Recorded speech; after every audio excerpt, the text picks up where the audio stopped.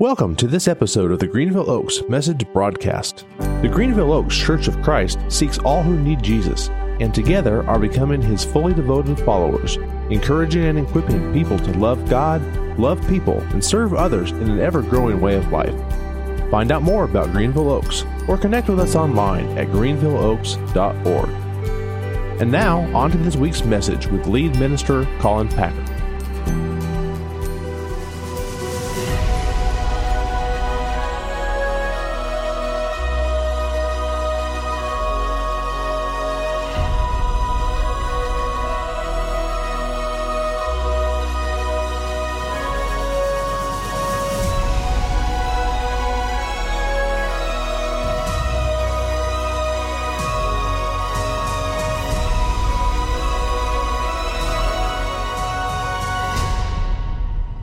Good morning, church. It's been good to sing God's praises today in this house and to share in communion and be reminded of the good news of Jesus Christ. And I want to remind you more about that good news today. We're starting a 7-week series within the larger series, The Gospel of Luke, called The Gospel According to Luke, which may sound like a tame title for a series, but I want to assure you, I don't think this is status quo stuff, what I want to share with you.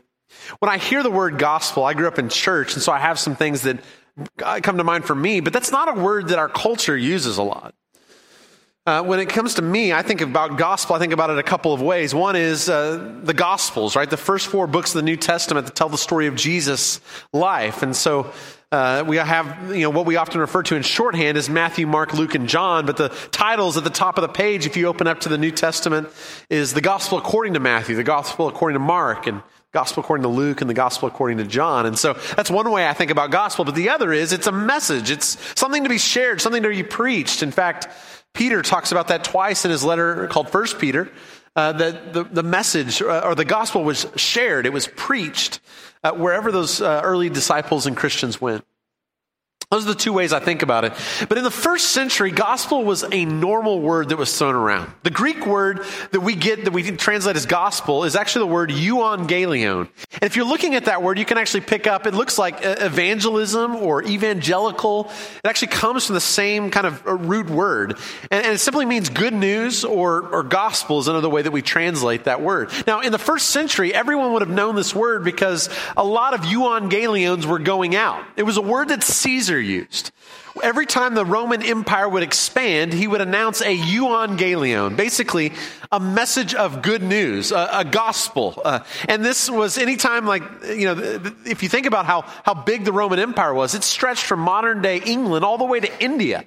So it took a lot of expanding to get that big. And every time they would fight a battle or they would take over a new territory that would pay new taxes and they'd have new slaves and servants, they would say, this is a euangelion that Caesar would put out so that everyone in the empire would know that they had good news to share, this message that the land was expanding. Every time there was a new Caesar, a son of Caesar that was born, he was considered a son of God, a divine being in some sense. And there was a good news, there was a euangelion that was put out, this message, this heralding of good news, a celebration. And what I love about the disciples, the early Christians, is they go, we can use that word too. They actually co-opt Caesar's word that everyone knew meant that. And what they say is, no, okay, Caesar has a way of talking about good news, about a euangelion, but let me tell you, there's another euangelion out there. And it's very different than dominating enemies. Because in that way, there's always good news, but there's always bad news, right? I mean, if you're one of the conquered peoples, the Jews being some of those people, that's bad news when a euangelion goes out. Caesar is expanding his territory. But for them, they said, no, that's what we're going to call the story of Jesus. It's a gospel. It's a euangelion. It's the good news that Jesus' kingdom is expanding and going forth. And I love that background. So over the next 7 weeks, I want to talk about this because I think, honestly, that Matthew and Luke and John would say that the good news of Jesus Christ is a little different, the way they nuance it to the communities that they're writing to. So Matthew has his message about what that is. We talked about this in the Bible series a little while back, that if we were to ask them, what did Jesus come to do? They nuance that a little different to the communities they're writing to. Well, Luke has a message, and I can't imagine a more important message for the church than what I want to share with you over the next 7 weeks as we talk about the good news that Luke wanted to share that was challenging the good news, the euangelion of Caesar, and replacing it with the good news of Jesus Christ. So I want to pray this morning as we open our time, understanding what this good news is, so we might proclaim it as well. Let's pray together. God, we invite you into this space, you need no invitation, for you are everywhere. But with our invitation, what we open our eyes and our minds to is to your kingdom and to the changes you want to have happen in our lives and to a more certain grace and mercy that sets our identity firmly in you. I pray this morning that each of us would sense that as we've sung that you are the only King forever, we want to say that again this morning in this time of looking into the Word. So God, would you convince us again? And would you send us forth with this good news? It's in the name of Jesus that we pray. Amen. Have you ever considered the moment before the great speeches in U.S. history or in world history, if you think more broadly? I love being a student of great speeches. I think back to certain speeches, but I hadn't thought as much about what came right before that as I had this week. I was thinking about Lou Gehrig. You remember that famous speech that he gave at the end of his career, the farewell to baseball address? I wondered, what was it like to maybe be in the dugout before he walked out to give that speech? Or Martin Luther King Jr. before he gives the I Have a Dream speech? Or John F. Kennedy before he goes to give his inaugural speech and talks about what you can do for your country? Or I was thinking about the day that many of you remember well when the Challenger exploded and Ronald Reagan gets on stage and tries to talk the nation through that. What was the moment before those great speeches? What was it like to prepare to come up before a crowd and to say something important? And as I was reading the text this week, I realized we get a glimpse into that when it comes to Jesus. That Jesus preaches what's known as the Sermon on the Mount in Matthew, but in Luke says, no, it's actually a flat place where this sermon is preached. And it's a little bit different, the nuances about this sermon, but I think it's the best place to start to understand the good news that Jesus came to bring. And so I want to preach from this passage, but before we get to the passage, I want to set up with what came before this sermon that he gave. What did Jesus do to prepare? And it's clear that he did prepare. So this is Luke chapter 6, verse 12, where I want to pick up the story. One of those days, Jesus went out to a mountainside to pray and spent the night praying to God.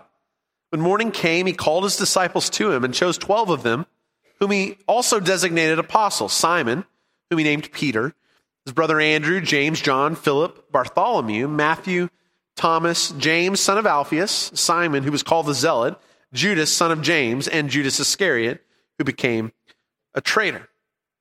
Now, before he goes to select these disciples, what it says is he went up on a mountain to pray.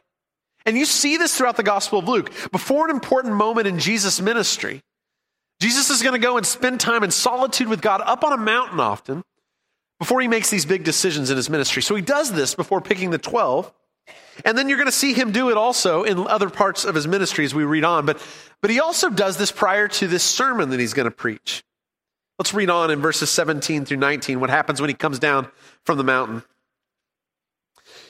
He went down with them and stood on a level place. A large crowd of his disciples was there, and a great number of people from all over Judea, from Jerusalem and from the coastal region around Tyre and Sidon, who had come to hear him and to be healed of their diseases. Those troubled by impure spirits were cured, and the people all tried to touch him because power was coming from him and healing them all. Now, this is a diverse group of people, as the text says, that there's people from the coastal region of Tyre and Sidon, which means there's Gentiles who are here and there's Jews who are here. There's people who need healing and there's people that seem to be healthy, that already have this good news, that they are just coming to hear from Jesus and to see what he's doing. So this diverse group comes up and Jesus begins to share with them and he heals them. And this is what I love about Jesus is in our world, we think a lot about contagious diseases, right? Some of you right now have Purell, like ready to make sure your hands are clean after shaking hands with everybody in the room, right? I mean, this is flu season, I understand. I appreciate James Voss, who just gives hands bumps during flu season. He's trying to help the cause. But this contagious thing, right? We take great care in our world to make sure that we don't get sick, that we don't pass on disease. We know a lot more about this than we used to know. But in Jesus' day, it's really fascinating because it's not healthy people who get sick when they come into contact with sick people. When it comes to Jesus, sick people get well. It's like the holiness of Jesus, the healing power of Jesus overcomes the sickness. I think this is how the world is actually supposed to be and will one day be again, is that there will be no more sickness and death. There will be no more disease. That's the promise in the new heavens and the new earth. That's the way it's supposed to be, but sin has entered our world. And so Jesus is healing these diseases. He's doing incredible things and the crowd is gathering. And it reminds me of the first two verses in all of Scripture, what's going on with Jesus. Genesis 1:1 and 2. In the beginning, God created the heavens and the earth. The earth was formless and empty. Darkness was over the surface of the deep, and the Spirit of God was hovering over the waters. What's happening in Genesis 1 and 2 and the rest of the chapter is there's chaos, right? There's darkness over the surface of the deep. Things are not put together. And God comes each day of creation and he separates day and night. He separates land from water, the heavens and the earth. All of this is put into order. This chaos comes to order. And I think that's exactly what's happening when Jesus shows up in this passage. He's healing people. He's bringing order into the chaos, which makes me wonder, when I enter a room, is there more chaos that's brought? Or is there more order that's brought? I think that's a sign of our discipleship. But let's move on to the sermon.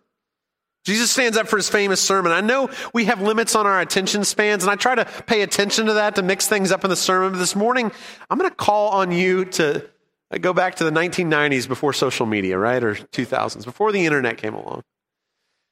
And I want you to actually sit in front of Jesus' words in this text for a little while, because I'm going to read this whole sermon right now. And I know that's a challenge because of the way things are. Jesus didn't tweet in 144 characters or double that now, right? He gave this sermon. And sometimes, unfortunately, what we do is when the preacher gets up, I do this when I listen to other preachers, I kind of don't pay attention when I'm driving while the scripture is being read, and then I listen to what the preacher says. And I think it's really the other way around. It should be, right? That the words of power are the scriptures, and then hopefully the Holy Spirit works through our words as well. So I want to read this. I want you to pay as close attention as you can. Put yourself in the shoes of these people who have just been healed, who are receiving the good news for the first time. Looking at his disciples, he said, this is verse 20, "Blessed are you who are poor, for yours is the kingdom of God. Blessed are you who hunger now, for you will be satisfied. Blessed are you who weep now, for you will laugh. Blessed are you when people hate you, when they exclude you and insult you, and reject your name as evil because of the Son of Man. Rejoice in that day and leap for joy, because great is your reward in heaven. For that is how their ancestors treated the prophets. But woe to you who are rich, for you've already received your comfort. Woe to you who are well fed now, for you'll go hungry. Woe to you who laugh now, for you will mourn and weep. Woe to you when everyone speaks well of you, for that is how the ancestors treated the false prophets. But to you who are listening, I say, love your enemies, do good to those who hate you, bless those who curse you, pray for those who mistreat you. If someone slaps you on one cheek, turn to them the other also. Someone takes your coat, do not withhold your shirt from them. Give to everyone who asks you. And if anyone takes what belongs to you, do not demand it back. Do to others as you would have them do to you. If you love those who love you, what credit is that to you? Even sinners love those who love them. And if you do good to those who are good to you, what credit is that to you? Even sinners do that. If you lend to those from whom you expect repayment, what credit is that to you? Even sinners lend to sinners, expecting to be repaid in full. But love your enemies. Do good to them and lend to them without expecting to get anything back. Then your reward will be great, and you'll be children of the Most High, because he is kind to the ungrateful and wicked. Be merciful, just as your Father is merciful. And don't judge, and you won't be judged. Do not condemn. You will not be condemned. Forgive, and you will be forgiven. Give, and it will be given to you. A good measure, pressed down, shaken together, and running over will be poured into your lap. For with the measure you use, it will be measured to you. He also told them this parable. And the blind lead the blind. Will they not both fall into a pit? The student is not above the teacher, but everyone who is fully trained will be like their teacher. Why do you look at the speck of sawdust in your brother's eye and pay no attention to the plank in your own eye? How can you say to your brother, brother, let me take the speck out of your eye, when you yourself fail to see the plank in your own eye? You hypocrite, first take the plank out of your eye, then you'll see clearly to remove the speck from your brother's eye. No good tree bears bad fruit, nor does a bad tree bear good fruit. Each tree is recognized by its own fruit. People do not pick figs from thorn bushes or grapes from briars. A good man brings good things out of the good stored up in his heart, and an evil man brings evil things out of the evil stored up in his heart. For the mouth speaks what the heart is full of. Why do you call me Lord, Lord, and do not do what I say? As for everyone who comes to me and hears my words and puts them into practice, I'll show you what they are like. They're like a man building a house who dug down deep, laid the foundation on rock. And when a flood came, the torrent struck the house but could not shake it because it was well built. The one who hears my words and does not put them into practice is like a man who built a house on the ground without a foundation. And the moment the torrent struck the house, it collapsed, and its destruction was complete. Remember, this is a series about the gospel according to Luke. This is a series about the good news. And that's what Jesus wants to proclaim. In fact, in chapter 4, a couple of places, he talks about this intent. Luke 4, verse 43, listen to this. He said, I must proclaim the good news of the kingdom of God to the other towns also, because that is why I was sent. Jesus came in order to proclaim the good news of the kingdom of God, not the kingdom of Caesar. And he came to proclaim that message to specific groups of people. Remember back to the synagogue sermon in Luke 4. We talked about that a couple of weeks ago. Listen to these words in Luke 4, verse 18. The Spirit of the Lord is on me because he's anointed me to proclaim good news to the poor. He sent me to proclaim freedom for the prisoners, a recovery of sight for the blind, to set the oppressed free. When I read those lists, my thought is, those aren't the groups that I fit in. I don't consider myself poor or imprisoned or oppressed. And when Jesus pronounces blessings at the beginning of his sermon in Luke 6, he doesn't include me in that list either. When Matthew records the Sermon on the Mount, it's a place I can find myself in a bit more. Remember Matthew's version of the sermon? Blessed are the poor in spirit. I'm not always there, but there are days I feel like, yeah, I'm blessed. I'm at the end of my rope. I'm humble enough to receive God in his kingdom. But Luke leaves out the in spirit. It's just blessed are the poor. Or in Matthew 5, he says, blessed are those who hunger and thirst for righteousness. But Luke doesn't say it for righteousness. He says, blessed are the poor. Blessed are those who are hungry. And then he says, blessed are those who weep and are hated. And I think, yeah, my worst days, that's me. But there are people who weep more often than I do. And who find themselves excluded and spoken poorly about, insulted. And then I look at the list of woes and I think, man, that's my category. The rich, the well-fed now. Woe to you who laugh now. Woe to those of you who people speak well of you. Now, before you try to ease my conscience with this and tell me, well, Jesus couldn't have possibly meant what he said simply in these words, I want to challenge us because there's a part of us that wants to do that, isn't there? Part of us wants to opt for Matthew's version and not listen to Luke's version because I like Luke's, he talks about woes. I like Matthew's. There's no woes. It's all blessing in that passage, right? But I think we need to hear this. In fact, this is a place I'd love for our small groups, our message focus groups and connect groups who are talking about this tonight and this week. I'd love for you to have this conversation. Why does Matthew and Luke, why do they have these differences? And what does that mean? How are we supposed to hear that as people who might find ourselves in the woe category more than the blessed category? So after announcing his initial blessings and woes, Jesus' message only gets more difficult. And as I was reading it this week, I thought back to a quote that has often stuck with me. It's a quote by a guy named G.K. Chesterton. Listen to this quote. Christianity has not been tried and found wanting. It has been found difficult and not tried. And when I read what Jesus says in the verses that follow, I have to say, I'm not sure this has been tried before.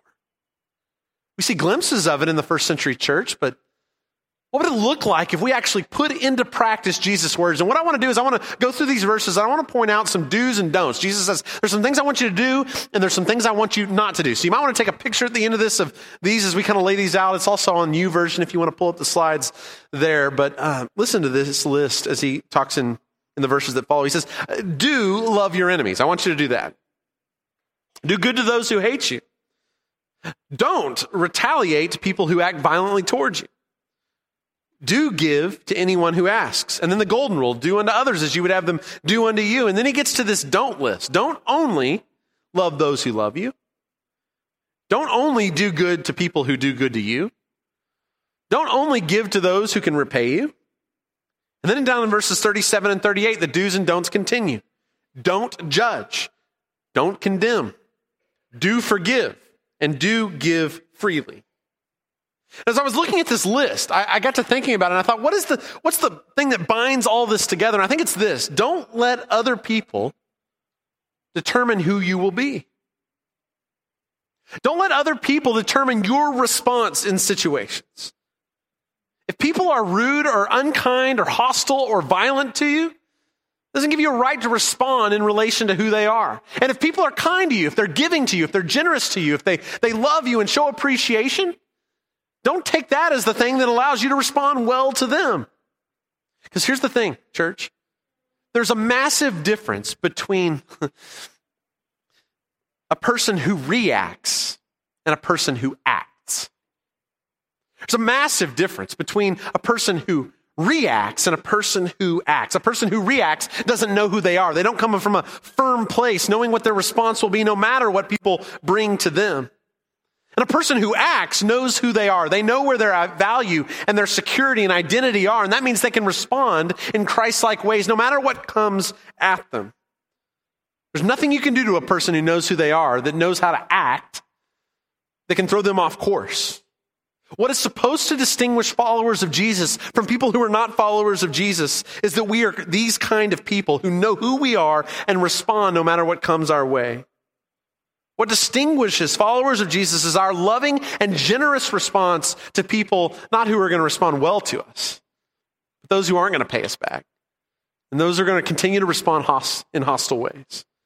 And why do we do this? Why do we live this way? Well, I want to remind you of verses 35 and 36. Luke 6, 35 and 36. But love your enemies, do good to them, and lend to them without expecting to get anything back. Then your reward will be great, and you will be children of the Most High. Why? Because He is kind to the ungrateful and wicked. Be merciful just as your Father is merciful. We live this pattern because we have received this pattern from God. When we have been far off, when we have sinned, when we have been unfaithful, God continues to be faithful. He responds in generosity even to those who have not yet responded to His love and His grace. We are to be like this because this is what God is like. And we're followers of God. We're followers of Jesus who try to follow the ways that we have received from Him in response to others. I'd just like to imagine a community that would take that list before and would say, that's what we're going to try to do. We're not going to find it hard and decide not to do it. We're actually going to live into this and see what comes as a result. Because the truth is, church, the world is lost. They've lost their minds. It's us, them out there. It's gone the way of eye for eye.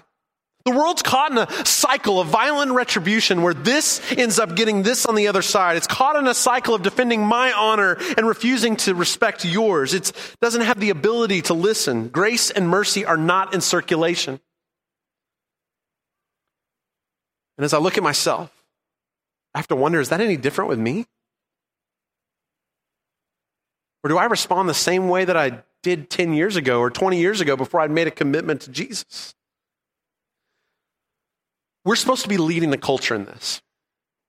And the culture needs this badly right now. It needs somebody who's going to stand up and stop the cycle of retribution. It's going to need someone who's going to choose to be generous in the midst of people who are not being generous. It's going to need people who are willing to listen with empathy rather than responding because you're not part of us. And Jesus gets down to that. He gives several images about this very idea, about how we're to lead the culture. And he gives these images. He says, can the blind lead the blind? No, of course not, right? They're going to fall into a pit if they don't have help in sight.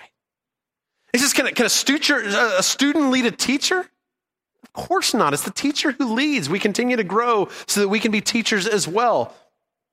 And then he says this image that's like unforgettable that we're so used to, right? Like, stop trying to figure out how to get the speck out of their eye. Figure out how to get the plank out of your own eye. Because how hypocritical is it if we don't get this figured out in our lives? We're trying to judge others. It doesn't make any sense. We've got to figure it out first in our own lives so that we can be helpful and not a cartoon as we try to do it. I think the only way we're able to do this is if we are building our house on the rock, which is the last image that Jesus gives. Do you remember what Jesus says about this? He says this in the Sermon on the Mount and again in Luke. He says there's a difference between the wise and foolish person. I've taught you this before, but I think it's so important that we get this. The difference between wise and foolish people according to Jesus is not that foolish people have not heard the word of truth and wise people have. No, in this story, both of them have heard. The difference is the wise person is the one who hears these words and puts it into practice. The foolish person is the one who hears and doesn't change anything about their lives. So if you want to build your foundation on the rock, it's not just that you open your scriptures. It's not just that you begin to hear the words of Jesus. You have to do that before you can respond at all, of course. The wise person is the one who doesn't just keep doing the same things over and over again. The wise person is the one who says, okay, I think Jesus' way of life actually is going to get me further than continuing on my own path that leads to destruction. And so how do we do that? Well, Jesus shows us a model before he gets up to preach this sermon. He spends time in solitude before God. He prays up on a mountainside. He finds time to get away so that he can hear about who he is and have his identity set, so that he's not reacting to people, but he's acting out of a clear sense of what the foundation should be. So we spend time in solitude and prayer before God, and then we understand who we are, and then we're able to respond to others. Thank you for listening to this message from the Greenville Oaks Message Broadcast. We hope this message helps you in your walk to find real significance in Jesus. Connect with us on Twitter. You can find and follow us there at Greenville Oaks. Discover more about the Greenville Oaks Church online at greenvilleoaks.org.